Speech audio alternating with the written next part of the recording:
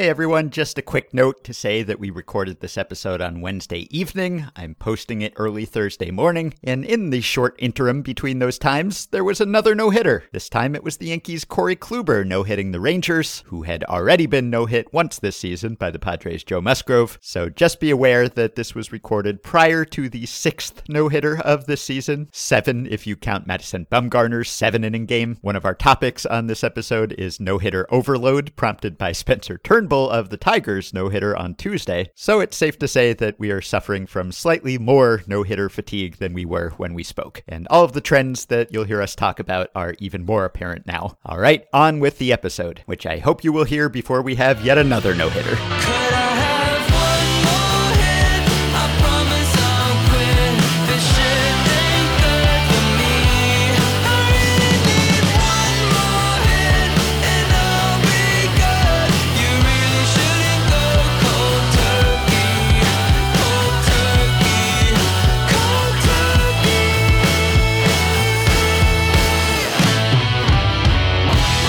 Hello and welcome to episode 1696 of Effectively Wild, a baseball podcast from Fangraphs presented by our Patreon supporters. I am Ben Lindbergh of The Ringer, joined by Meg Rowley of Fangraphs. Hello, Meg. Hello. Happy Ohtani start day. Oh, boy. I was just realizing I kind of order my days around Ohtani now, at least on the days that he pitches. Like, I look ahead and I think, okay, here's when Ohtani is pitching. Here's what I have to do before then.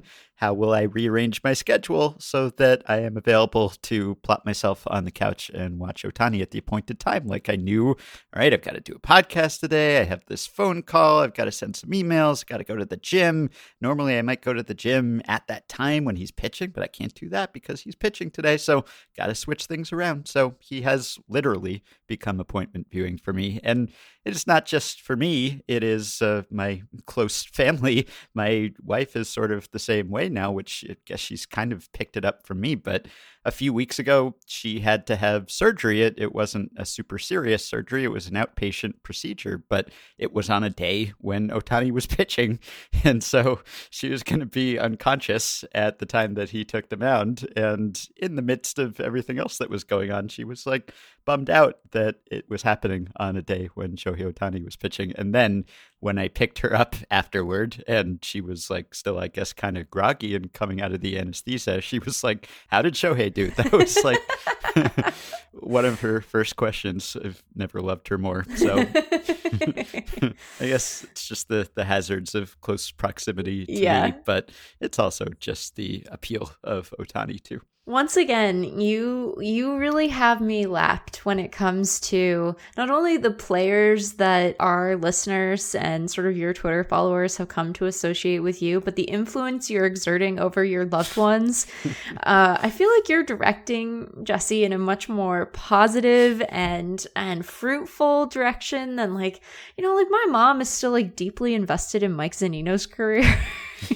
Yeah. In a way that he had a good day this he week. did have a good day. Homers. And guess what? I haven't heard from my mom about baseball in like months, and I heard about that from her. Uh-huh. So that kind of proves my point. Yes, he had a good day, but in general, like there are long stretches where it's at least a quiet existence, right? To be a fan of Mike Zunino. And yet you have done so much better. It is so disappointing when you have, those sort of predictable ways to feel solace and succor when you're going to be sick, and then to have them just misaligned little tiny bit, right? Because I'm sure that she would have enjoyed, as she was recuperating, to get to watch an Ohtani start. But I also love that because of our listeners' proclivity to tweet at you whenever anything dramatic happens, the odds of you being able to like save it and then watch it with her while she's recovering without knowing what was going on were just absolutely zero. Yeah, right. It was a negative number if such a thing were possible in a moment like this. So yeah, and time-shifted sports just never quite as satisfying to me. It just doesn't work as well. But, no, definitely not. But it's not just me. I mean, we talked yesterday about how people just kind of across the sports world are talking about Ohtani and his potential as face of baseball, face of sports, at least for now. And I just went to MLB.com, and 4 of the top 10 stories are about Ohtani currently. So it's like little room for debate in Ohtani's MVP bid. Stroman on Ohtani. He's a mythical legend. 9 amazing Shohei Ohtani stats. Ohtani inspiring awe across sports landscape. Marcus Stroman's quote or his tweet was, Ohtani is a mythical legend in human form. That might even be beyond where I would go with it. What he's doing is beyond incredible. Everyone in the big leagues is in awe of his talent, et cetera, et cetera. And he hit another home run after we recorded on Tuesday. And after we finish talking today, we will see what he has in store for us now. Yeah, I almost feel like we should start scheduling the podcast not only around Ohtani starts so that you might see them, but it might just be in our best interest to wait to record at all until he's done. I mean, that's not going to work this time for a couple of reasons, but, I have every confidence that Ohtani will manage to do at least one amazing thing today, and that we will hear about it and then be asked to do an emergency pod. Yeah, I'm sure. I know. That's the unfortunate thing, is that because he's often playing in the West Coast and I'm on the East Coast, and you don't want to record probably super late at night if we can avoid it. Yeah. So it's not ideal to record post Ohtani starts. No. And there's always another Ohtani game coming up. Even if he's not pitching, he's playing every day this season. So it's hard to get ahead of it, really. But so we will watch him soon, and I wanted to sort of start there instead of leading with La Russa, which I guess we should probably talk a little bit about La Russa. I did a brief update at the end of yesterday's episode just to provide some of the basic facts that hadn't happened when we spoke about it, and we spoke about it so briefly, and that I think is kind of telling, because it wasn't a big deal to us, and it wasn't a big deal to the rest of the sport, seemingly. It became a big deal when Tony La Russa opened his mouth and started talking about it. Like, I made a little joke on yesterday's episode about it being Bush League to swing on 3-0 or whatever, just kind of playing off the stereotype of someone who would say that. And we noted like that the Twins broadcast was maybe a little miffed about it, but that was as far as it went. And it looked like it just might be a non-story and it might kind of blow over. And then Tony La Russa entered the chat, and it became the biggest story in baseball for a day. And part of me doesn't even want to go there, because I don't want to give La Russa the power to set the agenda. This is just, it's such a silly discussion, and I guess it has to be had because he is still a prominent figure in baseball and he's managing one of the most prominent teams, and it is noteworthy, if not surprising, that this is happening and potentially causing a schism in the clubhouse. But it's I felt like we had moved on from this sort of discussion, and I said as much and wrote as much after the Fernando Tatis brouhaha last season with the 3-0 swing, because that surfaced the night that it happened, but then immediately there was so much blowback and there was so much unified condemnation of the unwritten rules crankiness that I really thought that was a watershed, and that we weren't going to keep having to have this discussion, and that we had all kind of collectively moved on and decided that we were just going to let players hit home runs when they can. And I think we have mostly, and that's why dwelling on this, fixating on this might make it seem like a more pervasive problem or attitude. I do feel like Tony La Russa is a little bit on his own here with Smash Mouth, I guess, who tweeted in support of Tony La Russa, which was a difficult moment for me. But really, it's La Russa and Smash Mouth, and I think most people, including I'm sorry, can we pause? I know you're in the middle of a sentence, and I apologize for interrupting you, but can we pause to just appreciate the absurdity of what you just said? And it's not absurd because you're wrong, but these are the facts on the ground, and what a ridiculous set of facts they appear to be. They really are. Yeah.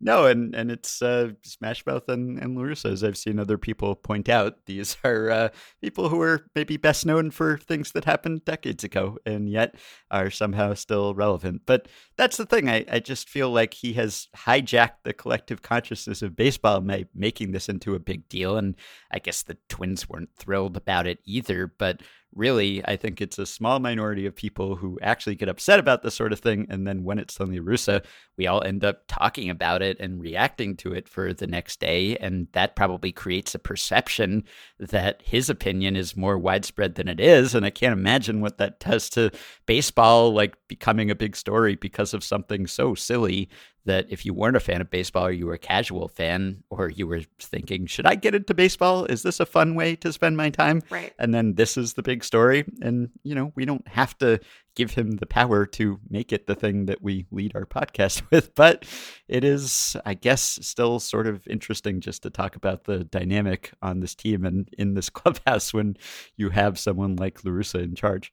I think that it is an interesting example of, it really does help to clarify sort of the various areas of responsibility that a manager has on a club, because we tend to spend time thinking about like the way that a manager is going to act as a tactician, and La Russa's had his own issues with that we've talked about this season. But as we've discussed before, so much of what these guys' jobs is to people manage, right? And to help to create a vibe and a culture, and importantly to stand up for their guys. And I think that there have been instances in the past where we've seen managers maybe stand up for their players in a way that we found to be distasteful given what they're standing up for them around. But this isn't that. This is your main Mercedes hitting a home run. Like, this is baseball stuff. This is good. This is good baseball stuff. Like, this is the kind of thing that Mercedes is supposed to do. His job is literally to try to score runs in that moment. Like, that is what he is there on the field to do. That's the standard by which he's being evaluated when it comes to arbitration. It's not like the arbitrator's going to sit there and be like, well, let's look at all of your home runs. I'm going to assess the level of competition that you had when you hit them. That's not how this works, right? They look at the number.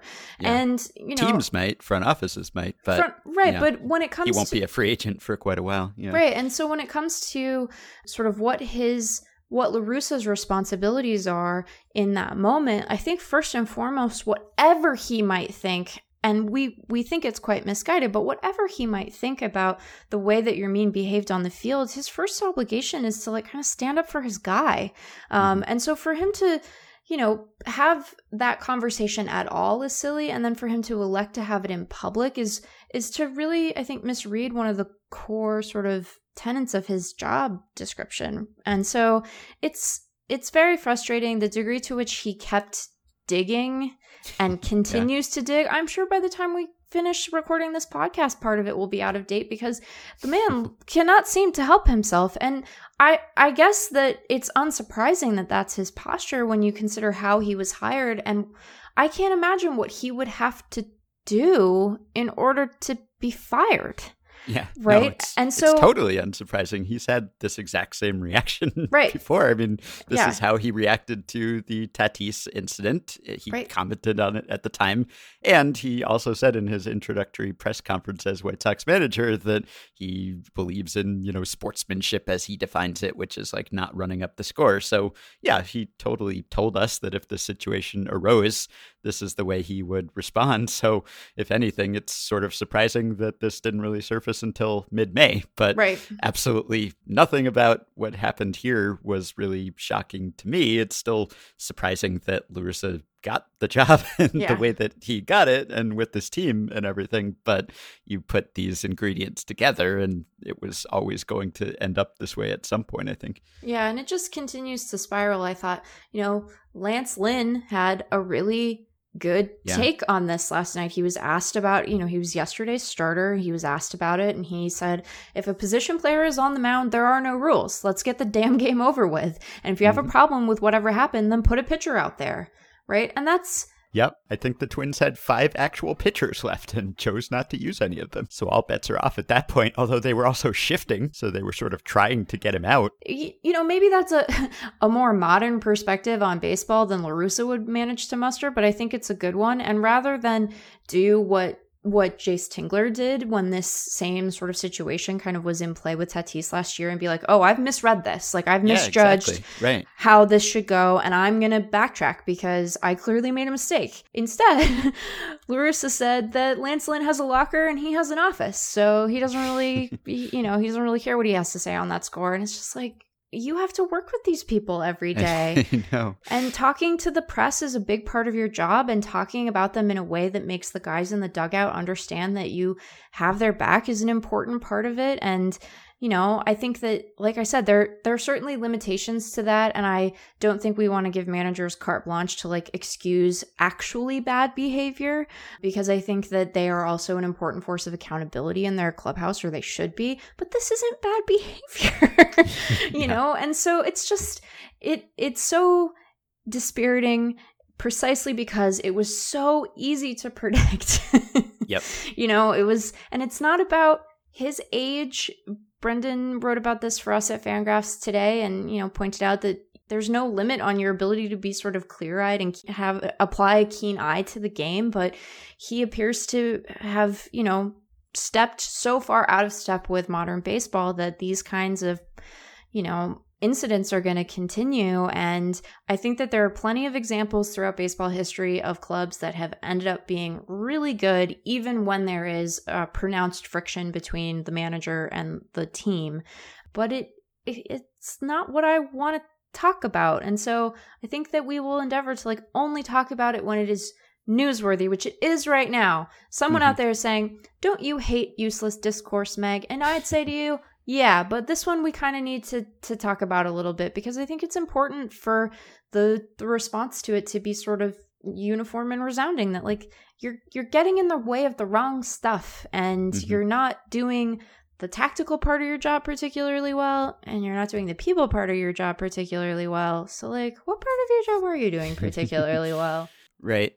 And you mentioned Jace Tingler's thinking on this changing. Chris Woodward of the Rangers was the other manager in that Tatis game, and he had a total turnaround too. And Levi Weaver just talked to him, prompted by this La Russa incident. And Woodward said, I've been around this game for 25 years. There are things that were brought down, handed to me that I was expected to push forward. I watched the Ken Burns baseball documentary recently, and it's a beautiful, beautiful game that has been handed down. Traditions have been handed down for a long time, for over 100 years. And I felt like I had to do that for the game. I had to hand some of these things down. And some of them are silly, and maybe that's one of them. If you have a bat in your hand and you're standing in that batter's box, I've completely changed my opinion. Before I got into coaching, I never swung at a 3-0 pitch because it was never allowed. Now that I look back, I'm like, that was silly. It's the best pitch in baseball to hit. I preach that to our guys. I preached that in LA. I preached it in Seattle when I was coaching. And as a manager, every time you look over at me on a 3-0 pitch, I'm giving this sign, and it's the swing away sign. And he said, listen, all I can say is it was a good swing and there was a position player pitching. At that point in the game, everyone was just trying to get the game over. Anything more, I can't really comment. I just don't think it's that big of an issue. And it's great that his thinking has evolved on this. It just seems like La Russa is doubling and tripling and quadrupling down. And I don't think he's changing many minds in that clubhouse. And that is the part of it that fascinates me, I think. Again, like not at all surprised by how La Russa has handled this, but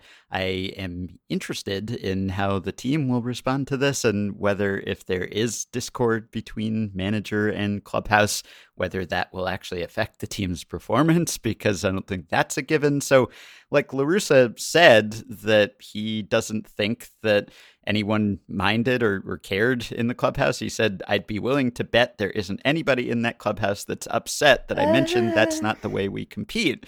And that that seems to fly in the face of, Evan Marshall liking a lot of tweets that were critical of La Russa, or Tim Anderson saying on Instagram, the game wasn't over, keep doing you, Big Daddy, or Lucas Giolito saying, we all support Yermin, we love home runs here, that's it, we're going to move on. Now, Giolito also said no negativity. He was asked whether there was like negativity in the clubhouse, and he said, no negativity, we all support Yermin, etc. So they're trying to diffuse it, I guess, but it seems hard to believe that they don't mind the way that La Russa handled it, not just the initial comments and throwing Mercedes under the bus after he's been one of the best stories in baseball and just one of the best White Sox players this season all year long. And not just the way that he called him clueless and disapproved of his actions there. And you mentioned Lance Lynn, who did make a great point. And Lance Lynn is 34 years old. He's not like Mr. Let the Kids Play or anything. And he came up as a rookie under Tony La Russa in St. Louis. So, if anyone was going to be on his side, you'd think it would be him. Or I guess Adam Eaton. I don't know. But certainly seems as if there is a contingent that is supporting Mercedes, and it's hard to support Mercedes without kind of being anti-La Russa stance on this, and not just what he said, but then like apologizing to the Twins, which I guess if you tried to look at it really charitably, you might think, oh, he was trying to head off retaliation or something, and I doubt that that was it. And then during the game, when Tyler Duffy threw behind Mercedes, which was clearly intentional. Yep. And La Russa, again, instead of standing up for his player in this environment where, as we've talked about a whole lot lately, guys are getting hit by pitches and getting hurt all the time, and it's very dangerous, and you can't control exactly where the pitch goes, and pitchers miss their spot by 7 to 10 inches on average, and that's not even when they're like trying to throw at somebody or throw near somebody, so who knows what it is in that instance. So it's dangerous, even though it wasn't up near his head or anything, and Duffy was ejected and Baldelli was ejected, so clearly the umpires saw that for what it was, and La Russa's like, yeah, I have no problem with that. Right. Absurd. We're trying to mind read, like, we don't know, maybe he just lost control of that sinker or whatever. Like, come on, like, you have to protect your players. That's like the bedrock of a manager's job. So again, like, it's hard for me to imagine that White Sox players aren't pissed about that. And the question is, like, will that actually impair their performance in any way? And maybe not. You know, they came out on Thursday and they beat the Twins again, and they won a 1-run game, and like, you can play while this sort of circus is going on. And, you know, 3-0 swings that lead to home runs in blowouts don't happen every day. Right. So it's not like he was saying this about bat flips or about exuberance or something that might keep recurring. Like, this situation might not arise again this season, so maybe it won't keep poking at this particular wound. But still, like, you know, if there were already reports that people weren't thrilled about his actual managerial decisions, and now this comes up, it's just like, does that tear the team apart? Does that unify the team? You know, is it like us against Tony, and it like actually bonds the team together? So I think that's kind of the thing where, like, even though this seems sort of acrimonious and dysfunctional and all, it's baseball, and I don't know how it will actually impact the performance of the team, if at all. Like, it's totally possible that this is a good team and they'll just keep winning. And that's something we talked about over the winter too, after La Russa had been hired. I think we were saying, like, you know, it'd be good if the White Sox could kind of La Russa proof this roster by continuing to upgrade, so that if he does make some weird managerial moves, or if there is some sort of discord, like, maybe they can just play through it and win anyway. And maybe they can. So that might just be the upshot here. Like, you know, whatever is happening, it hasn't stopped the White Sox from being in first place and having a successful season so far, despite significant injuries. Right, but as you said, it's just not the thing that we want to be talking about. So, I don't want the players to have to be in a position where, like, this is the balance they're trying to strike and the line they're trying to toe of both getting us to all move on from it while still supporting their player. Because you're right, I don't think that it's really easy to sit there and say that you can be, like, pro, you're mean, but neutral toward La Russa. Like, this is a moment where you kind of just have to say, this is the thing I'm doing. So that shouldn't really be something that they have to do, again, in a moment where the inciting incident is something that is silly for us to really be all that fussed about to begin with. I mean, I understand the Twins not liking it, even if I find that reaction to be kind of silly. But for you to have to navigate that in your own clubhouse is just ridiculous.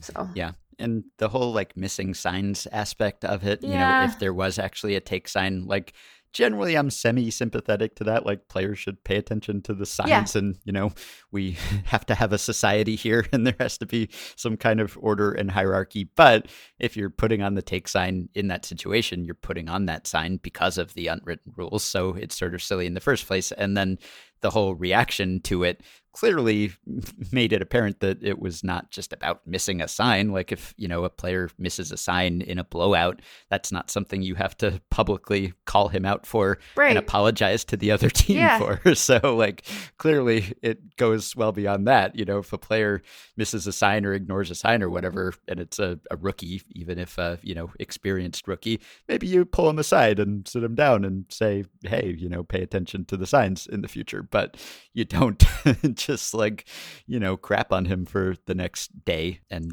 essentially give the Twins permission to retaliate by, saying that you're going to be punishing him yourself in some way. So yeah, it's silly. And I think this was kind of one of the misgivings about hiring La Russa to manage this team, is that we knew this was going to be a pretty fun team with fun players, that we didn't even realize that Yermin Mercedes would be one of them. So instead of appreciating his play, we are talking about Tony La Russa and comments he made. So, we keep saying that we don't want to talk about this. So I guess we should probably stop talking about this and, at least unless there are further flare-ups. But, it's probably a pipe dream to think that this is going to lead to some sort of mass revolt and uprising, and La Russa will be deposed at some point during the season.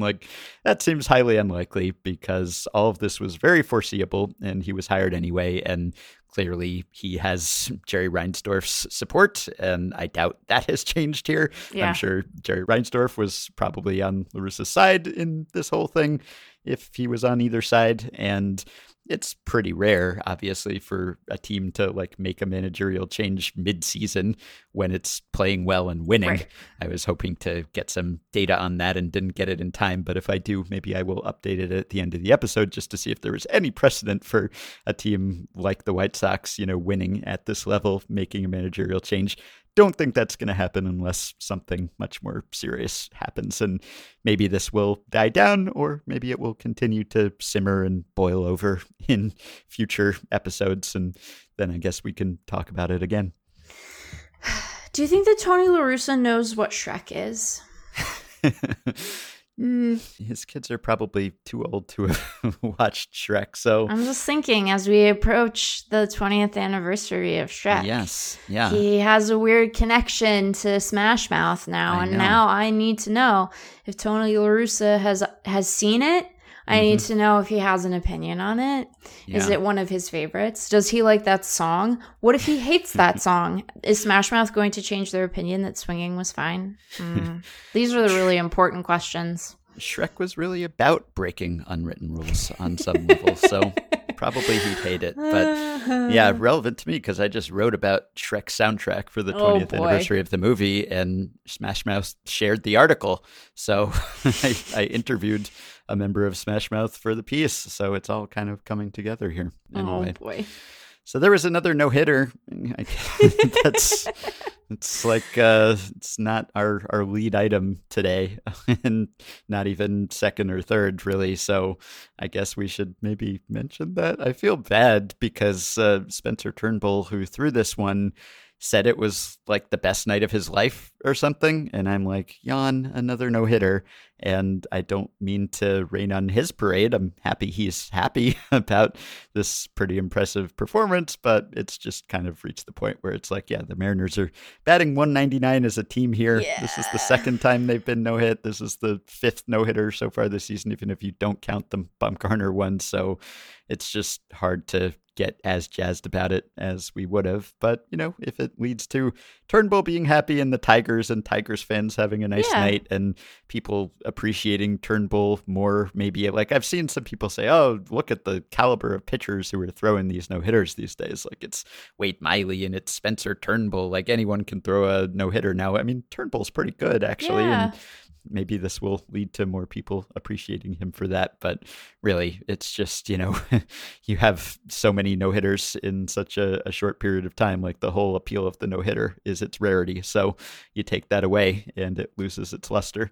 I've been thinking about that because I understand that argument, and I certainly understand why, regardless of your take on any individual no-hitter, why the seeming glut of them would be concerning about, because of what it says about, the Mariners and Cleveland in particular, but baseball's offensive environment more broadly, right? It's easy to understand why that is concerning to folks, but I do find it sort of interesting because we like dominant pitching performances, and I think that we really like dominant pitching performances from guys who we find surprising, right? So when a back end starter turns in a real gem, like regardless of whether or not it's a no-hitter, I think that we tend to find that really interesting, and we want to understand like what was working for him that day that hasn't been working previously. And I think that sort of reaction to those kinds of starts is almost universal. I'm sure that the fans of the team on the receiving end of them don't enjoy them all that much. But so I find the sort of to this recent phenomenon to be sort of interesting, because it being more special in a normal year has somehow made it a little less engaging for folks, because the novelty is not present in a way that they're hoping, even though, these are all good pitching performances and ones that we would otherwise enjoy. So it is an interesting bit of business. Less interesting is the Mariners. Yeah. Evan White has a 28 WRC plus. So that seems bad. Jose Marmoleos has a 69 WRC plus. That also seems bad. Luis Torrens has a 47 WRC plus. Sam Haggerty has a 55 WRC plus. Jared Kelnick's is low, but he has played 6 games in his 26 plate appearances, so I'm not even going to mention that. Dylan Moore just went on the injured list, so that might be part of it. Taylor, I'm just looking at the guys. If you look at their hitters and you reduce the plate appearance minimum to 20, because not all of these guys are qualified hitters right now. That's not a joke or a mean bit of wordplay, but I realize how it reads that way, and I apologize. They are not currently on track to qualify for the batting title at the end of the season for any number of reasons. But Taylor Schmell's already been demoted. He was demoted to Tacoma in part to make way for Kelnick. Tom Murphy, who had that one really good season, has a 47 WRC plus, although he has not played a full complement of games. So the back end of this, the bottom part of this lineup, not good. Mitch Haniger having a nice little campaign. Kyle Seager having a good little season. Ty France, who was injured, was doing fine. Good, not great for a DH. But Kyle Lewis, fine. So it is not great. I agree with you that Turnbull is better than people are giving him credit for. I tweeted last night a graphic from the Mariners broadcast that showed, the 5 no-hitters and who threw them. And there were a lot of people who reacted like, all of these guys are bad. And I'm like, well, hold on one moment. That's not quite true or fair, but it is delightful that Wade Miley looks so surprised in this picture. It's almost as if he knows that he shouldn't quite be on this graphic. But Musgrove, we've talked about, good. Carlos Rodon is enjoying quite a nice little resurgence. John Means, good. Turnbull, good, and having a nice little season after walking a lot of guys last year and walking far fewer of them this year. And, I know he's a ground ball guy, but he's a good ground ball guy. So I don't know. I think that we can continue to enjoy these. Maybe we should just stop getting the no-hitter alert on the app. I think that would help, because then if you don't get the no-hitter alert, you're not watching the Tigers play the Mariners. In all likelihood, if you're a Tigers fan, yes. If you're a Mariners fan, yes. But in all likelihood, unless it's the last game on of the night, you're probably not tuning into that. And so maybe then the next day you open up MLB.com and you're cruising through the box scores to see how the prior day's games went, and you might go, oh my gosh, right? Spencer Turnbull, what a nice night he had. And you would feel happy for him and excited and be kind of intrigued and wonder, can I click over to Fangraphs or Baseball Prospectus and find something about him? Or can I go look at Bless You Boys? Because they're Tigers folks, so they probably have been on this for a while and have some insight, And so it's just I wonder if we should continue to appreciate these, but if we struggle to do that, if we should just be told about them after the fact, and then we can appreciate them in their totality. We don't have to sit there and try to feel suspense, because I think that's part of it for people. It's even though any one game becoming a no-hitter is still, there have only been 5. That's a lot, but it's still only 5, right? Most of the games, they're not no-hitters. Right. A lot of them are no-hitters for longer. So that's a fair thing to point out, but it's still a really hard thing to do, and most guys aren't doing it. And yet we have this sense that we should not have suspense. We should not feel suspense. And so I wonder if we took that component out, if we would just be able to be like, wow, Wade Miley as I live and breathe, and just enjoy it, and then go back and be like, oh man, John Means, look at that. Those pitches, so beautiful. I don't know. Yeah. Maybe this is the argument for time-shifted sports viewing. Yeah, right. I have disabled the notifications on the MLB app. I feel like, if someone I like does something I need to know about immediately, someone will tweet at me about it probably several times. So that's my notification system. So I'm not really bombarded by the, no-hitter through 6 or whatever notifications that people get that sort of sour them on the whole experience. But yeah, you're right. It seems less legitimate or deserved somehow when it's not like the flamethrower who misses a ton of bats. Like, it seems less overpowering, and in a way that detracts from the no-hitter experience, because it's like, oh, well, he just kind of got lucky in a lot of balls in play, but they were right at people, or there were great defensive plays, and so was it really that impressive?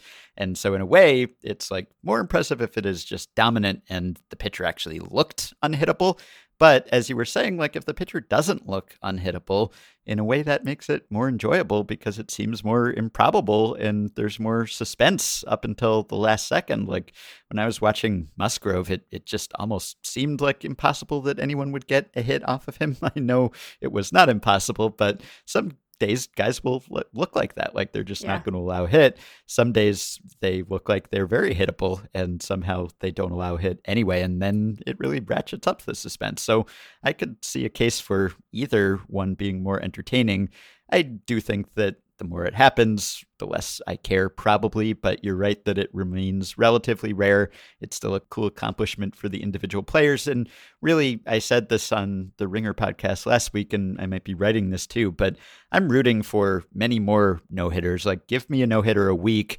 Just, we're on pace for 19 or something, and we're not going to get there because offense will pick up as the weather warms up. And also, like, these are dictated by the offensive environment, but they're also sort of random and fluky. And so we might get a bunch clustered in a short period of time and then not get any for a while. But I want more, just because if they do become a common occurrence, then I think that brings attention to the fact that we are really in dire straits for offense right now. And it really will cement the perception that this is the new year of the pitcher. Yeah. And I think that might actually lead to action. It might make it more likely that we do get the mound moved back or whatever, that the political will for that among the players and the league exists, and among the public too. Like, if we just see so many no-hitters and blow by the record of 7 in a season, or 8 in a season if you count 1884, and, we end up with double digits or something, that will just hammer home, I think, like how extreme and out of whack the offensive environment right now is. So I'm kind of hoping that we're just pummeled by no-hitters, and there's so many by the end of the season that no one is even bothering to change the channel to watch them, because I think that might ultimately help produce some change, which I think is needed at this point. So you got to get over the hump and convince people that there's a problem, and not everyone is looking at leaderboards the way that we are. And so a no-hitter, that really brings it to the public's attention, I think, in a different way, and reaches a different audience. And if suddenly they realize, oh, didn't we just have one of these like yesterday? Oh, there's another one now. What is going on in baseball? Is it that there are no hits? Is that why there are so many no-hitters? Oh, well, that seems like a problem. Maybe we should fix that. So that's my rooting interest here. Of course, I worry that the change they'll choose is banning the shift, or one of the other methods that might not be among my first choices, but we will see. Yeah, I think that that's a really good point. I hope that, some other fan bases get to share the load, Yeah. It shouldn't just have to be Cleveland and the Mariners. Like that, that would be unfortunate. But yeah, I think that you're right. This is like a very extreme version of the pitchers all conspiring not to swing at all in the National League, or just swing every time, but to always miss. Do you think that Wade Miley knows about Shrek? Yeah, he's probably about the right age to have grown up and watched Shrek, right? Yeah, I bet he's like, Shrek is cool. I bet John Means maybe hasn't seen Shrek because he's so young. I don't know if people do people still watch Shrek? Is Shrek a beloved animated classic? I think so. It's certainly still a meme. Our age group loves it, and Wade Miley is our age. I guess that makes him maybe a little old for Shrek, but I don't know. We are aware of Shrek. We watch Shrek, so we are aware of Shrek. Wow. Yeah, so then you're like, wow, I'm 34 and Wade Miley is 34 and Wade Miley is a younger 34 than I am. Cool. All right, let's answer a few emails here. And unsurprisingly, we've gotten a bunch of Shohei Ohtani emails. And I don't know whether that is because we talk about Shohei Ohtani incessantly or whether it's because everyone is talking about Ohtani these days, but I'm fine with either possibility. So Anthony, Patreon supporter, says, in the interest of promoting Shohei Ohtani further, if it were announced tomorrow that a new team sport had been invented from whole cloth and you had to draft a team of players to play the new sport before learning any information about it or how it's played, Ohtani is definitely the number one overall pick, right? At his athletic prime, I would have maybe taken LeBron James, but right now I genuinely think Ohtani is the best overall athlete on the planet. His combination of size, speed, strength, recognition, reactions, muscle memory, and fine motor skills is unparalleled. It feels like he could be a top player in almost any sport if he had focused on it as a kid, other than a few niche ones where his height would be a disadvantage, like horseback riding. And this is interesting to me because I used to listen to Max Kellerman on the radio in New York. I thought he was really good on radio, and also I had a boring job and I needed to be entertained and podcasts weren't a thing yet. So I listened to him a lot, and he used to talk about like, who's the athlete we would pick if the aliens invade, right? Like, Right. if they say, who's the champion of the human race? Like, you have to pit your champion against ours for the survival of the species. And you just have to pick the perfect specimen, like the most imposing, the most coordinated, the most capable human being on the planet, physically speaking. Who is that person right now? And generally, it's not a baseball player, I don't think.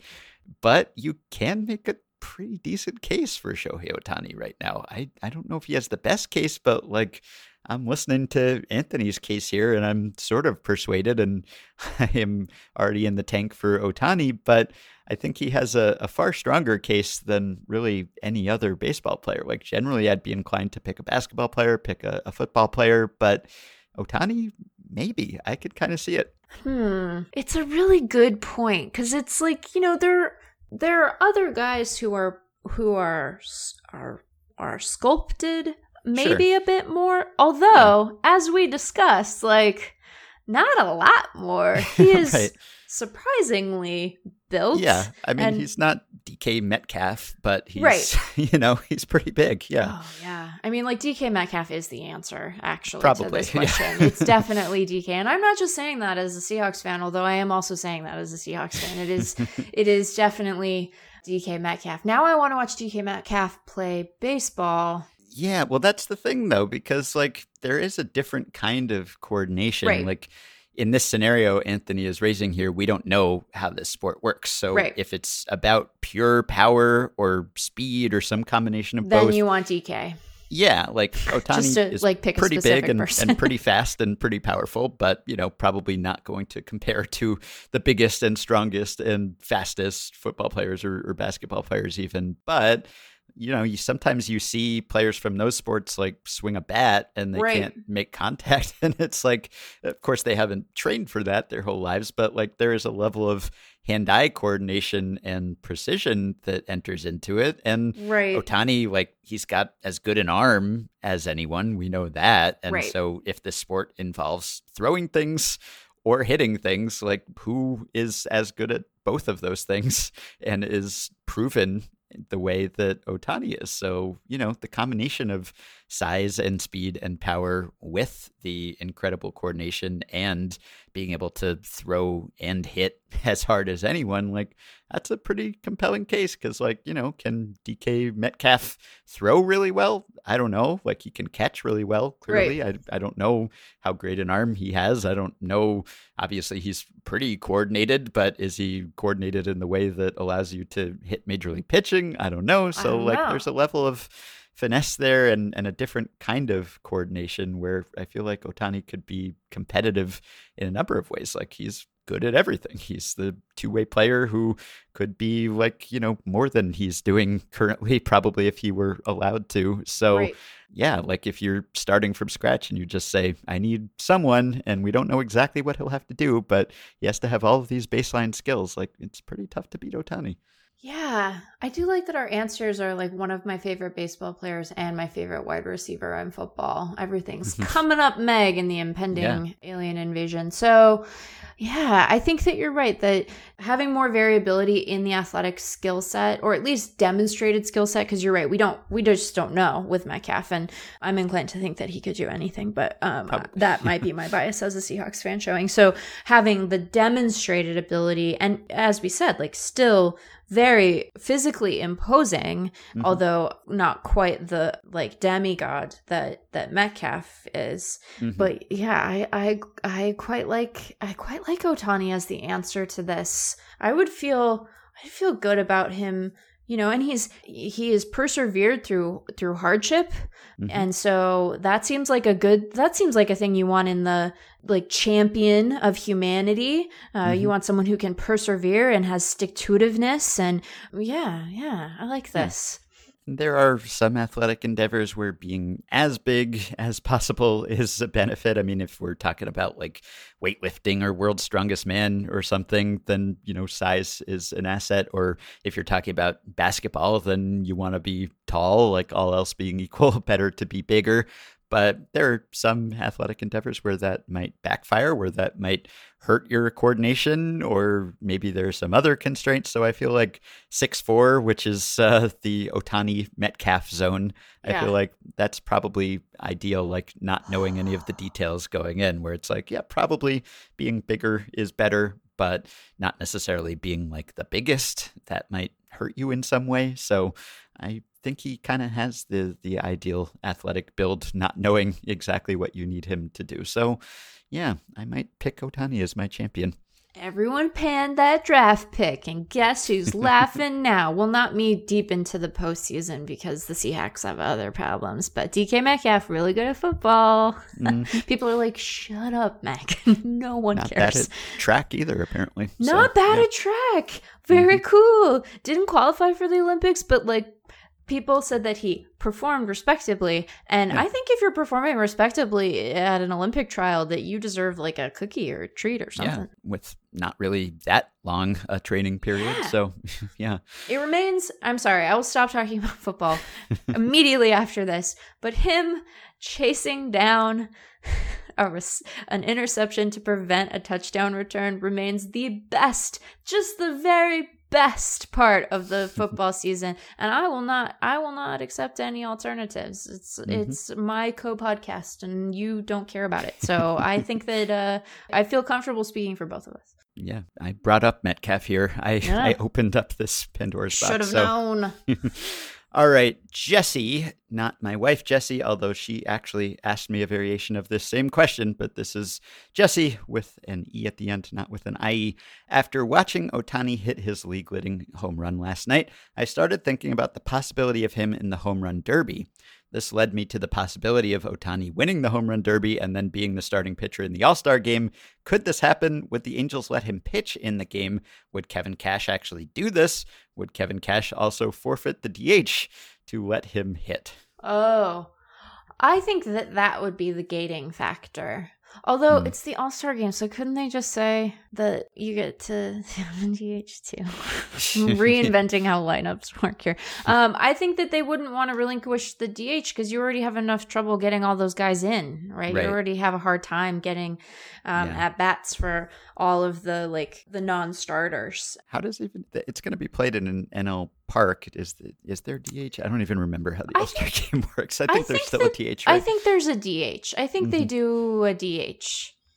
Right? Yeah, I think that's true, but we could quickly confirm that, I guess. I think that there's a DH because you vote on the position. Like there is a... Right. So I think there has to be a DH. And then because, you have way more hitters than you have spots in the lineup. And so they just pick like the best guy who's not going to be in the field and stick him at DH, I think.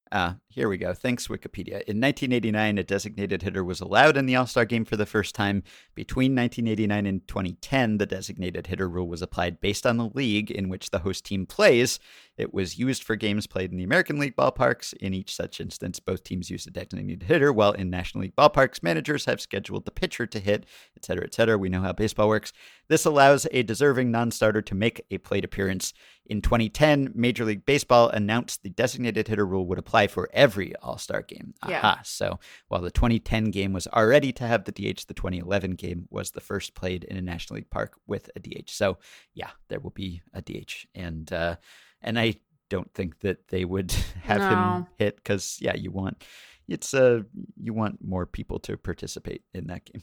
Yeah, but I would imagine, I wouldn't be surprised if they just kind of do a little whoopsie-do, a little bendy of the rules. Like, I wouldn't be surprised if he is the starting DH, right? I guess it would be him or Cruz, and he hits, and then they're like, he's gonna go onto the mound. Yeah, and then, I think it would be cool if he did both in that game at some point in some sequence. If he came in later in the game, and then I bet they would say, you still get to have your DH. I bet that they would do that, because they don't, it doesn't matter.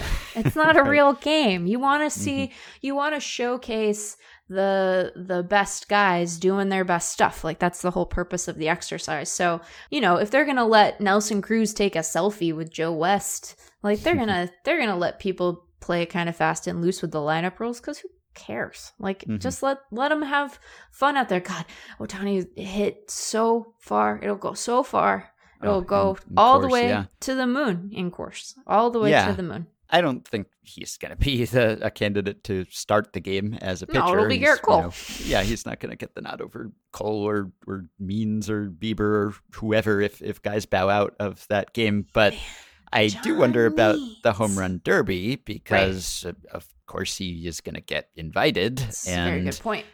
It would be a lot of fun for him to be on that stage, and I would watch.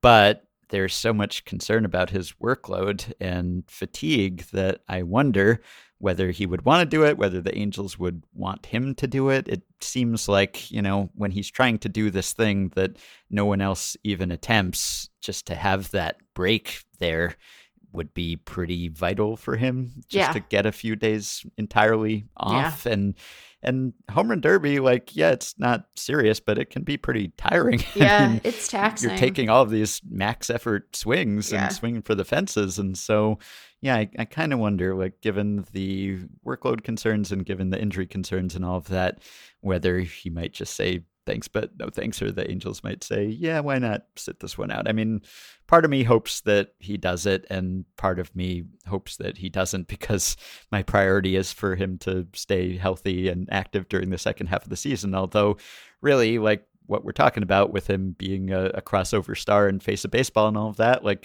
the All-Star game is not that big a deal anymore, but it can be pretty big when someone totally puts on a show in the home run derby. So if he were to do that, it would help maybe with that effort. So I'm kind of torn.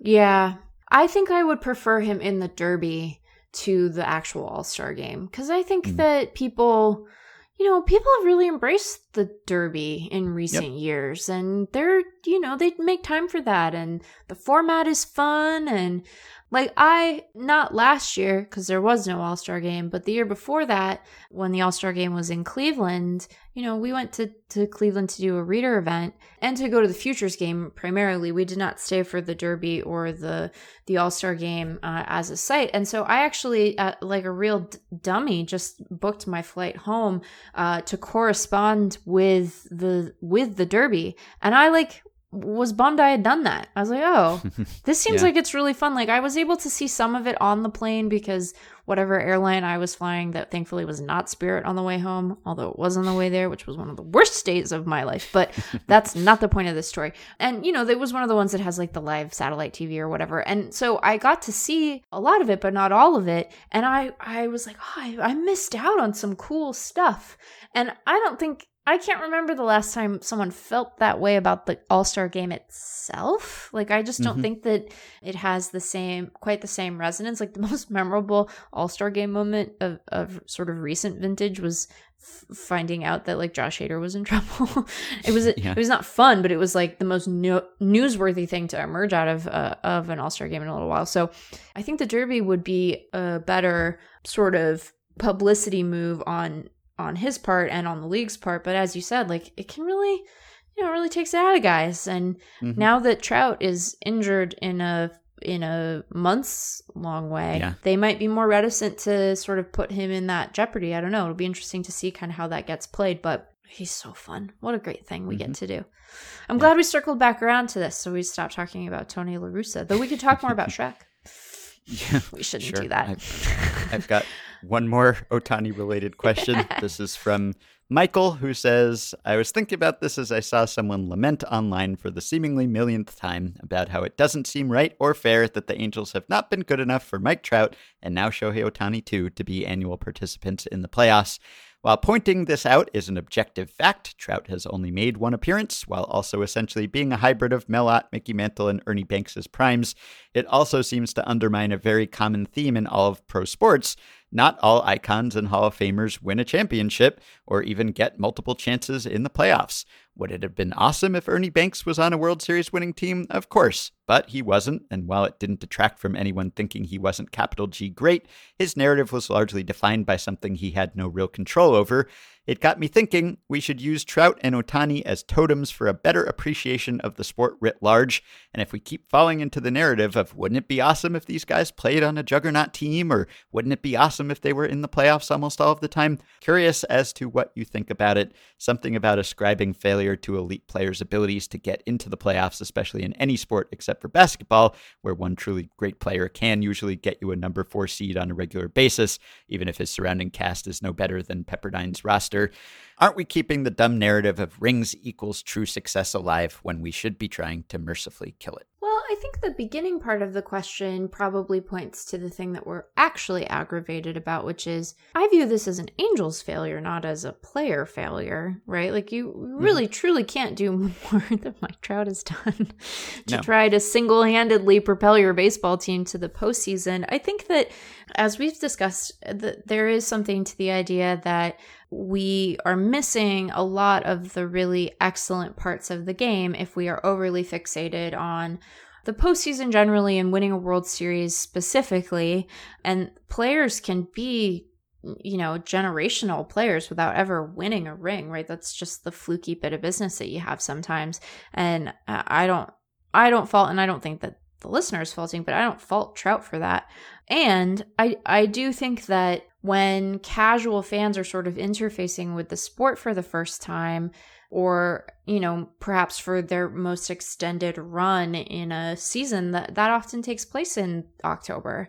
And so those memories, whether we like it or not, tend to be ones that are a little more indelible and universal for fans than other moments in the season. And I think particularly for someone like Trout, where he is in so many ways so far ahead of other players, with some variability season to season. And there are definitely years where the WAR gap is less pronounced than in others, but it just seems like the sport is missing something really crucial for him to have not had more October opportunities at this point. Although, to argue against myself, I think that part of it, Trout's appeal is best appreciated over a longer view, right? Because he does so many things well, but sometimes the things he does do take a little more, a longer look.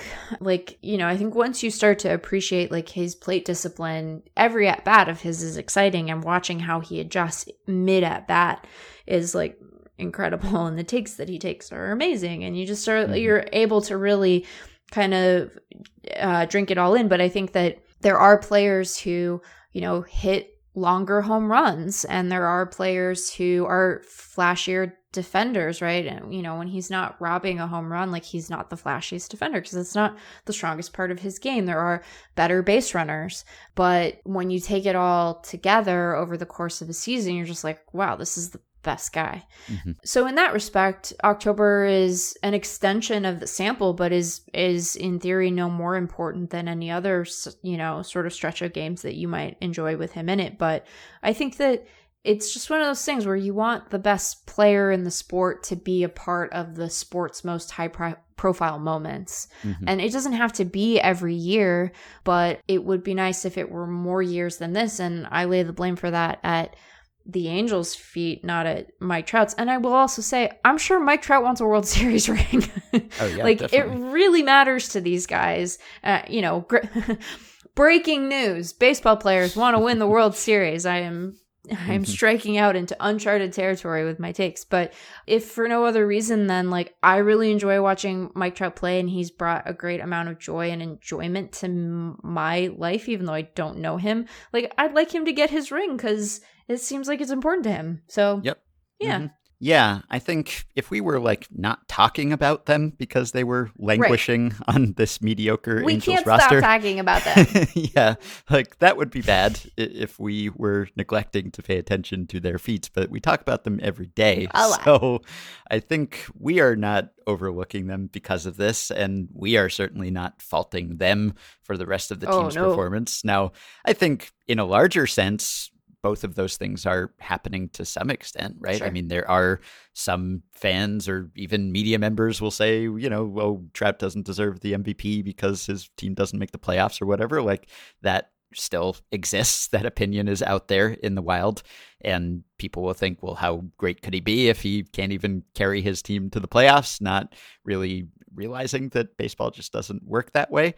So I think that does contribute to the perception of him a little bit, and it leads to both of them getting overlooked at least a little more than they deserve based on their talent and performance, which is just unmatched. So I think the fact that, yeah, maybe because they play on the West Coast or whatever, they're not in the biggest market, even though their name says they are, just maybe leads to them not getting the kind of publicity that other players will. But like, it's just inevitable that if you make the playoffs every year and you're on that stage, that you're going to get more attention for that. Yeah. And that's okay, I think, as long as no one's blaming you if you're not making the playoffs, but you performed really well. But like, you look at Derek Jeter or someone like that, and of course he's playing in New York and he's on the Yankees and all the rest of it. But also a lot of it had to do with the fact that he's in the playoffs every year and he's having these signature October moments. And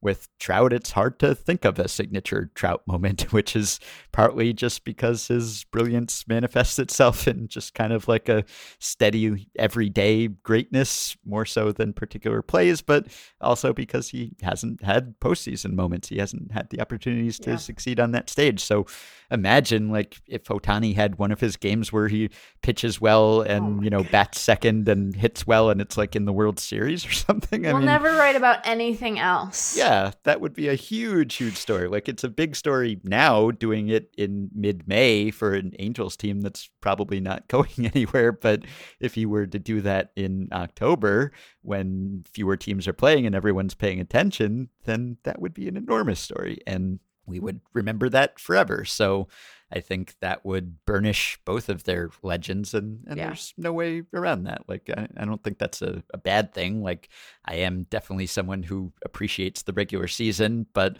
the playoffs can be fun too. And you're going to get big moments and career-defining moments then. So that's why we simultaneously celebrate everything they're accomplishing while also hoping that they get the opportunity to have many of those moments on the postseason stage too. Yeah, because like, I don't know, like Mike Trout should get to wallop someone other than the Mariners.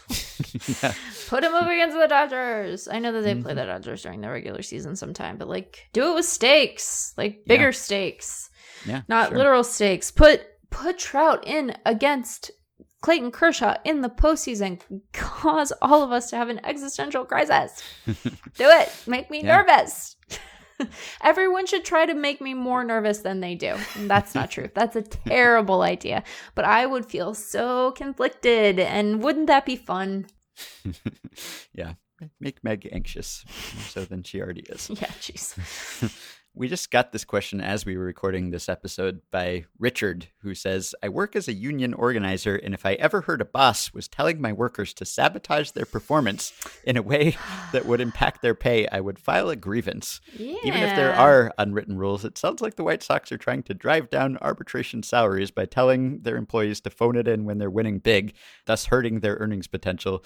Does either of you see the union possibly pursuing this? Well, that's an interesting question. That's an interesting question. I don't know. I don't know if they would. I don't know, because that's a good point. It's a pretty good point. I was asked a question kind of similar to that in my chat today, which for anyone who tuned into that, I was having weird technical issues with our chat platform. So sorry that chat was like an hour long and I answered like 4 questions. But I don't think that it's generally as explicit as that. Like, I don't know that I think that there are yucky motivations behind the unwritten rules, to be clear. I don't know that these are the particular yucky motivations, as they were like, forming into their non-existent stone tablets that got passed down to all of us. But it is a very strange thing to ask your employee to do their job worse in a way that they are measured by and that has a direct impact on their eventual compensation. And I think a lot of things about Tony La Russa, I think that he was probably sincere in why he told Yermin Mercedes not to do that, even if I think that rationale was really silly. So I'm sure that it did strike him as like, uncouth or whatever. Yeah. Again, even though that's very silly, but it is a weird thing because it doesn't take a lot of these over the course of a season for it to like kind of make a difference, and especially for a guy like Yermin, who came into the league late and hasn't had big league opportunities prior to now. And like, we didn't necessarily anticipate him having this long of a big league run when players reported to spring training even. It's just he's the kind of guy where if I were the manager, well, I would say a lot of things differently than Tony La Russa does, but I would be like, go do all of it. Get all your stats. Do all the stuff. I mean, he's not ARB eligible for a while anyhow, but like, go do it because you got to make up for the lost time that you experienced here. And so, yeah, I wonder if I'm sure that the motivation behind that directive probably matters or is a thing that is considered, if you're doing it because you want to hew to some sort of ideal of civility or whatever nonsense versus I'm intentionally trying to suppress this guy's salary a couple of years from now. But I also think that sometimes it would behoove the union to just like fight the fights and see what they can win, So I wonder. Yeah, it's kind of strange in this case because baseball is a zero-sum game, and whenever you're doing something good, then some other player is suffering. So when one player's stats go up, another player's stats go down. And so you could say, well, the union is representing the pitcher too. Now, in this case, the pitcher is Willians Astudillo. So like he's not going to be paid based on his performance on the mound, whereas Yermin Mercedes is paid based on his performance at the plate. So in terms of earnings potential, it actually would have some bearing on that here. In some cases, there is an actual pitcher on the mound who might suffer accordingly. I think it's a rare enough case, like this doesn't come up that often, like there aren't so many blowouts and 3-0 counts where someone's told not to swing. Like it's not an everyday occurrence. So you could say it's rare enough that it just wouldn't be worth their time, or just the fact that they're representing both players, the players on both sides, it wouldn't be worth it. But it's an interesting idea because, when you're telling someone not to run up the score, you are telling them to depress their own stats, essentially. So there is an economic impact to that, even though I agree with you that probably wasn't part of Tony La Russa's rationale in this specific case. Yeah, I think he was sincerely out of touch more than he had specific malicious designs on Yermin's eventual arbitration case. So, which isn't great either, as we spent 20 minutes saying, but we'll just say it again because, it's good to be clear about stuff, I suppose. All right. I've got a stat blast to end on, and I've got let's see. This is quick. Mitchell says, former MLB player and current baseball podcaster Trevor Plouffe is often very self-deprecating when it comes to his MLB career. I was surprised to discover that he had over 3,000 MLB plate appearances, 3,234 to be exact, which got me thinking, of all MLB position players, is this above or below the median? What is the median number of plate appearances for all MLB hitters? And I just did a quick search of this in an export on the Fangraphs leaderboards, and Trevor Plouffe and his 3,200 plus plate appearances, way above the median number of plate appearances for all MLB hitters. So One search I did was the modern era, so 1901 to 2000, which is just completed careers. Albert Pujols started in 2001 in the majors, so everyone from 2000 that career is completed, their plate appearance total is cemented, and the median over that period is 426. That's, if you lined up all of the hitters and their plate appearance totals, that would be the middle one. I did look 1901 to 2021 to, the present. So that includes rookies who are just starting in their career, but the median is actually higher over that period, presumably because of more games, longer seasons and such. So the median over the whole modern era is 463.5 plate appearances. And that's, less than a full season's worth of plate appearances. So that's something to keep in mind. Like, even if you make the majors, you are not likely to stay there for that long. Right. So Trevor Plouffe did quite well for himself staying as long as he did. And his plate appearance total ranks 2,135 out of the 9,234 non-pitchers in the modern era. So, he ranks certainly closer to the top of the list than the bottom. And that's kind of why we do our Meet a Major Leaguer segment, because even if you make it to the majors, like, you might not just have a huge footprint. You might not have too many plate appearances to your name when it's all said and done. Like, think of how many Moonlight Graham type careers there are. Yeah. Think of how many, cup of coffees where the person never comes up again. Think of the injuries that derail careers. So yeah, just lasting for a long time. Even if you didn't make the All-Star game every season, it's still pretty impressive. Yeah, very impressive. All right. And then I will just read one more question/response to our ongoing, never-ending framing/flopping debate. Keep talking about what is the difference, if any, between framing in baseball and flopping in other sports. So Shyam says, it seems like flopping in basketball, or simulation, as soccer officially calls it, are more like true legal terms defined by those sports and speak specifically to a legal activity that's over the line, unlike pitch framing, which is a term that exists outside the rulebook. But this brings up a different question to mind for me. The root of those actions being illegal for soccer/basketball seems to come from the overreaction being unsporting, unethical, or deceitful, and that's what warrants the fines or suspensions or yellow cards or whatever. I'm not at all advocating for this, but does MLB have similar grounds within the rules to eject and or fine catchers for framing pitches on the basis that they're unethically misleading the umpire? And this put me in line of an article that Cheryl Ring wrote for Fangraphs a few years ago, which was all about, is pitch framing cheating, and like parsing the rule book to see if there was anything in there that suggested that it's actually illegal to do this. And the article concluded that no, there is nothing that says that you can't do this, or that it's actually against the rules. Like, it's on the umpires if they make an incorrect call. But it's interesting to think about a rule being added to the books there, like framing someone for trying to get a pitch that they know is not a strike, and they're trying to persuade the umpires that it was one. Yeah. I think if nothing else, you don't want to introduce so many potential judgment calls into the into the game, right? Because as we've discussed in relation to this question, there are just so many chances because you have to receive the ball, right? This is part of why framing value accrues so quickly, and why it can make such a big difference in the ultimate value that a player brings to his team, is because you just have so many framing opportunities over the course of a season because you have to receive the baseball. And so yeah, there are instances of guys being really dramatic framers, and we tend to find those attempts silly, right? They're not accomplishing what is meant to be accomplished, which is that the umpire doesn't even realize that you're positioning the ball differently to try to, get a marginal call called in your favor.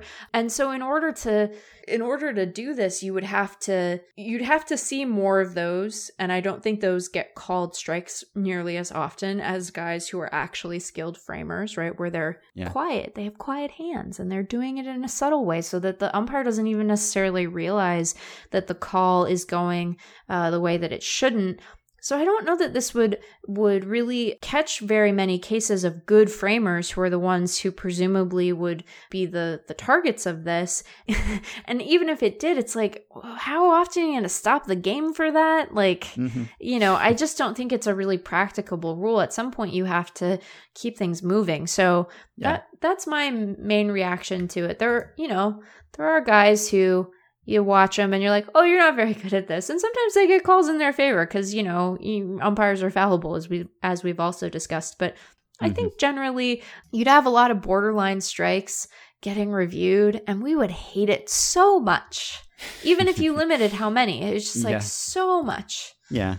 It's also not really a premeditated act. Like, it all happens so quickly, and it's just in one smooth motion you receive the pitch and present it. And often you're like catching the pitch in the same way, even if it's like inside the strike zone, because again, you're just trying to make it look as good as possible, even if you think it legitimately is a strike. Right. And so it would be hard to distinguish between, this catcher knowingly tried to deceive the umpire in this case. No, it's just a technique. You try to catch pitches a certain way. Right. And there are certainly times where I'm sure they're aware that they got away with one, or as they're doing it, maybe they have time to think like, I'm probably not going to get this one, or maybe I shouldn't get this one. But it's like something they do on every pitch almost instinctively and through long practice. So I don't know that you could actually pin this on them. Although I like this email from Shane, who wrote in to say, following the ongoing discussion of framing versus flopping, you folks talked about the difference between flopping on no contact versus flopping to draw attention to real illegal contact. Hockey has a penalty for embellishment. So this is a new wrinkle. This is interesting, in which case a penalty is assigned both to the player committing the initial infraction as well as to the player who maybe was a little too dramatic in trying to sell the call to the refs. It's absolutely one of those rules in hockey that seems to go out of their way to show how tough the sport is, much like how high sticking will turn from a 2-minute minor to a 5-minute major if blood is drawn. But that is interesting, where they could acknowledge that there was a penalty committed and yet also acknowledge that the player was exaggerating in it and went a little bit too far in trying to sell it. So I guess maybe there could be like a framing embellishment penalty or something. But again, I think it would be tough to do that in practice and to actually like know when catchers were knowingly trying to deceive as opposed to just, presenting the pitch in the best possible way as they always do. And the last thing I will read about this is from Ben, one of our philosopher guests on our Hall of Fame philosophy episode, who wrote in to say, I disagree with the point you, especially Ben, made about the framing flopping discussion from episode 1694, that it's a matter of definition or of language. Issues of language didn't seem important to your original point or to that of the emailer. What is important is if the kind of activity or skill involved in framing/receiving is one that is primarily about fooling the umpire or presenting pitches in such a way to allow the umpire to make calls favorable to you, including when you deserve them. Likewise for flopping, is that activity or skill primarily a matter of fooling the ref or making clear the level of contact that allows the ref to make calls favorable to you, again including in cases when you deserve them? I suspect whatever is true in one case is so in the other, but even if not, I don't think the issue is one of language or definition, but of the sort of activity or skill involved, which is a fair point, I think. Although, I don't know, I have a hard time sort of separating these things and determining how often the flop in basketball is like related to a legitimate penalty or foul or offense, whereas in framing, again, as we were saying, we focus on the balls that are called strikes, but really it's just a consistent thing that you're doing not to lose strikes, and maybe more of the framing impact comes from that than it does from quote unquote stealing strikes. So I do believe it. It's like a legitimate endeavor in most cases. Like, it's not inherently deceitful necessarily. On some pitches perhaps it is, but in a lot of cases it isn't. So I don't know that it's exactly the same, although as a lot of people pointed out, like, there are instances of flopping where maybe there was some sort of contact made and you're just trying to play it up, but I don't know. They're obviously on the same spectrum here, which is why we've gotten so much feedback about this and so many comments about it. Like, they're clearly related. They're not exactly the same. I think there's some subtle distinctions here, but you could put them somewhere on the same continuum, I suppose. Yeah, I don't know enough about flopping in basketball and the prevalence and sort of how players go about that to know if there are guys who, I just don't know enough about that. But I feel like, the way that I think about the strike zone is sort of probabilistically, right? Yeah, so it's right. like, I think that there's, there are calls that are like borderline and there are calls that are way outside. And I think that there's, rather than viewing it as like having strict bright lines, it's more useful to think of it in terms of like sort of a scale of strikiness. Yeah. And so it makes some sense that things that are, really close to the line of the rulebook zone, or the zone as it's sort of more commonly called, are going to often result in strikes, but not always. And that the further out you go, the less likely you are to get a strike call because you're further and further away from the zone. And so I just like that being the way that it operates in practice is intuitive to me. And so I don't know if I necessarily think that there's like an equivalent to that construction in flopping, right? Like, he kind of fouled a guy or he didn't. I know that there are degrees of foul, right? We have the concept of flagrance. So it's not as if every foul counts exactly the same way. And you do have the kind of idea of incidental contact, I suppose. But this is where we've talked a lot about it, and I still don't know if I know enough about flopping to be like, and it is this thing. But which is not necessarily an invitation for people to send us many more emails filling us in about flopping, because we might end up in an endless cycle. Endless flopping loop. Yeah. We don't want to be in an endless LaRussa loop. We don't want to be in an endless flopping loop. We are enjoying our endless Ohtani loop, though. We will say we're fine with that loop. We're good with the Trout loop, even though we'd like it to involve more Trout at this point. We'd like more Trout in our Trout loop. Well, let me return to the no-hitter loop for this stat blast. All right. They'll take a data set sorted by something like ERA- or OPS plus, and then they'll tease out some interesting tidbit, discuss it at length, and analyze it for us in amazing ways. Here's today's stat blast.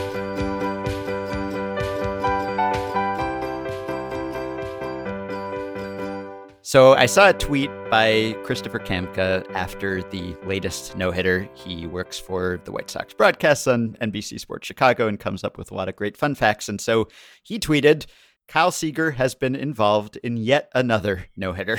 And he pointed out that this is the 9th no-hitter in which Seager has participated, either for or against. So the for side, he was in Felix's 2012. There was a combined Mariners no-no in 2012, Iwakuma in 2015, Paxton in 2018. And then against the Mariners, there was Philip Humber in 2012. There was an Angels combined no-no against the Mariners in 2019 and an Astros combined one also that season. John Means this year and Spencer Turnbull this year. So that's a lot of no-hitters to play in. And that prompted a lot of people, including me, to wonder, how many is that? Is that a lot? Is that a record? What is the record? So I sent that question to our new Stat Blast consultant, Ryan Nelson, listener / Patreon supporter, and now Stat Blast consultant. And he dug into the numbers here and came up with the answer. And I will just read his response here because it kind of answered all of my questions. So he says, just to clarify, I'm only counting players who appeared in official no-hit games. Simply being on the roster does not count. And I guess that's kind of necessary, because it's hard to establish who was on a roster on any given day when you're looking at previous seasons. But, I guess you could go by, was that person on the team that had a no-hitter or was no-hit, but maybe they weren't on the roster that day. And anyway, maybe it's not the same if you're just watching from the sidelines. It's probably a little bit different if you are involved in the no-hitter and either feel some sense of accomplishment or some sense of shame or frustration or whatever. So this is just no-hitters that players actually played in. Continuing here, since 1900, 3,546 players have participated in a no-hitter. 1,347 players have participated in multiple no-hitters. Kyle Seager's 9 has him tied for second place with Hall of Famer Reggie Jackson, who just had a birthday, who had 7 with Oakland and 2 with the Angels. The leader all time actually has 11, and that is Bert Campaneris. Bert had 8 with Oakland, the same 7 as Reggie Jackson, plus 1 more, as well as 2 with the Rangers and 1 with the Yankees. There are 8 players tied with 8 no-hit participations: Johnny Callison, Sal Bando, Bert Shotton, Pete Runnels, Chase Utley, Billy Williams, Harry Hooper, Pee Wee Reese. 15 players have 7 and 25 have 6. There are a bunch of all-timers near the top of this list. Beyond previous listed names, Rickey Henderson, Pete Rose, Nolan Ryan all have 7. Ryan, of course, threw 7 himself. Hank Aaron, Willie Mays, Jackie Robinson, Eddie Matthews, Brooks Robinson, among other great names, all had 6. It makes sense that so many of the top names are Hall of Famers, since longevity plays a big part in this. Speaking of Nolan Ryan, he leads all players in no-hit appearances in which the players' team won. All 7 of Nolan Ryan's no-hit appearances were no-hitters pitched by him, so he has a 7-0 record in these games. Most no-hit appearances where the players' teams lost is a 3-way tie with 6. Previously mentioned Bert Campaneris, Johnny Callison, and poor Tony Taylor. And they were 5-6, 2-6, and 1-6, respectively. And the data, he says, is 1900 to 2020, but he did a quick look, and no one near the top besides Seager has had one this year, and no one near the top had one before 1900 besides George Davis. So I will link, as always, to the data and the spreadsheet, which Ryan passed along, but there you have it. There's the answer. So Seager tied for second with Reggie Jackson and trailing Bert Campaneris. So he needs 2 more no-hitters. Can the Mariners do it? Do they have it in them? I guess we don't know if he'll be a Mariner beyond this season, but who knows? Maybe they can do it this season. At the rate they're going, they're certainly more than on pace to do it. Not that I wish that on them and their fans. Maybe Kikuchi will throw a no-hitter. Maybe so. Maybe Marco Gonzalez will come back from being hurt and he'll throw a no-hitter. Maybe Logan Gilbert will throw a no-hitter. Wouldn't that be so exciting? We would go cuckoo for Cocoa Puffs if that happened. We would be so amped, and Kyle could be there after and he'd go, I've seen a lot of these, man, but this was the best one. And we'd be like, he has seen a lot of them, and everyone who listens to this podcast would know exactly how many.